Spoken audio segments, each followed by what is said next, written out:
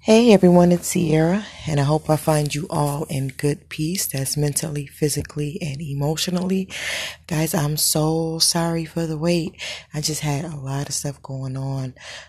Graduated, my kids are coming toward the end of school. Just we're working, we just have a lot going on. So please forgive me. I just want to shout out my homegirl, Willette, when I say she never let up on me. Sierra, when you making a new podcast? Shout out to you, Willette. Thank you for that. I appreciate that.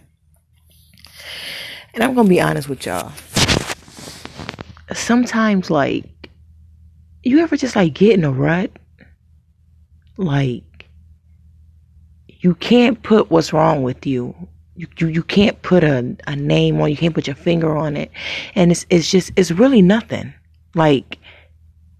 For the most part, you're happy. But sometimes you just get in this space where you could be mean or you could be upset. It's like you're right on the verge of that. What is that? Where you could just be totally fine, and then the next minute it just seems like the world is just about to come down on you. What is that? Where does that come from? I know a lot of the times it comes from ourselves. We are our own worst enemies. We beat ourselves up constantly. We think the worst thoughts of ourselves.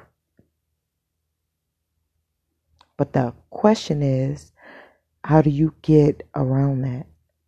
Or how do you get that feeling out of your life permanently? How do you get that feeling of, to everything, to everything, to everybody. No, nobody did anything to me. No, I don't feel no kind of way. Just, to everybody. How do you get rid of that? First things first is that you have to put yourself in that positive mind frame 24/7. I know it's hard. Trust me, I know it's hard. But I'm telling you, that positive thinking about everything, you have to see the positive in everything.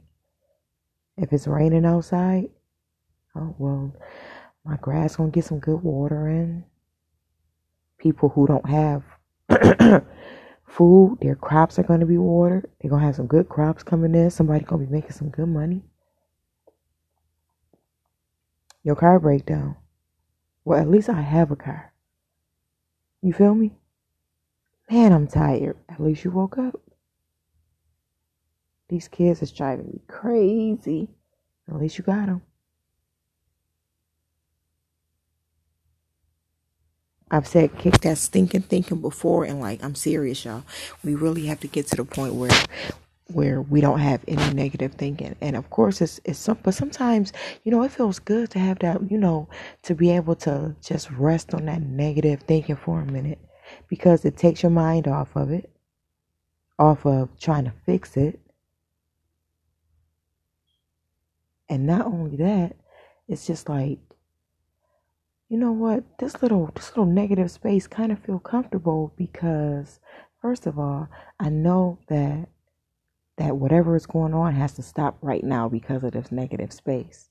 But sometimes we get too complacent in that negative space and we don't leave it.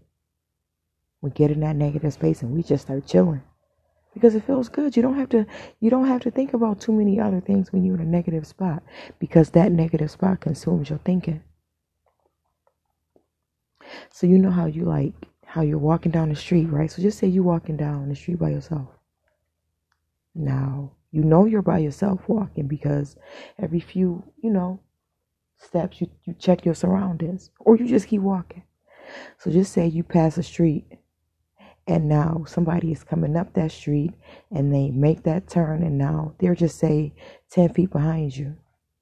So now you're walking and you know how you just feel the presence of somebody or something, or you just feel like somebody is in your area, or you can hear, or you can feel. Sometimes you can smell when something is coming behind you or coming up on you. For me, If I'm walking or if I'm just somewhere or if I'm just by myself and then I hear something, my ears literally, they start to move. They start to perk up. And then I'm like, wait a minute. Somebody is in here. Somebody is talking. Something is going on. We got to do that same thing when we get in that negative space, y'all. When we hear it coming, when we see it coming, when we smell it coming, sometimes that smell could be a person. Now listen, negative spots are not just places. Negative spots are people, they're places, they're things. So when you feel that negative energy, that's a big thing too. Negative energy. That is something that is so serious. Negative energy is so serious, and that is one of the number one indicators that something is up, something is about to go awry. That negative energy. And we get mixed up because we confuse the negative energy with the person that's bringing it. And then sometimes, we get fooled by that. Negative energy is negative energy. I don't care who it is.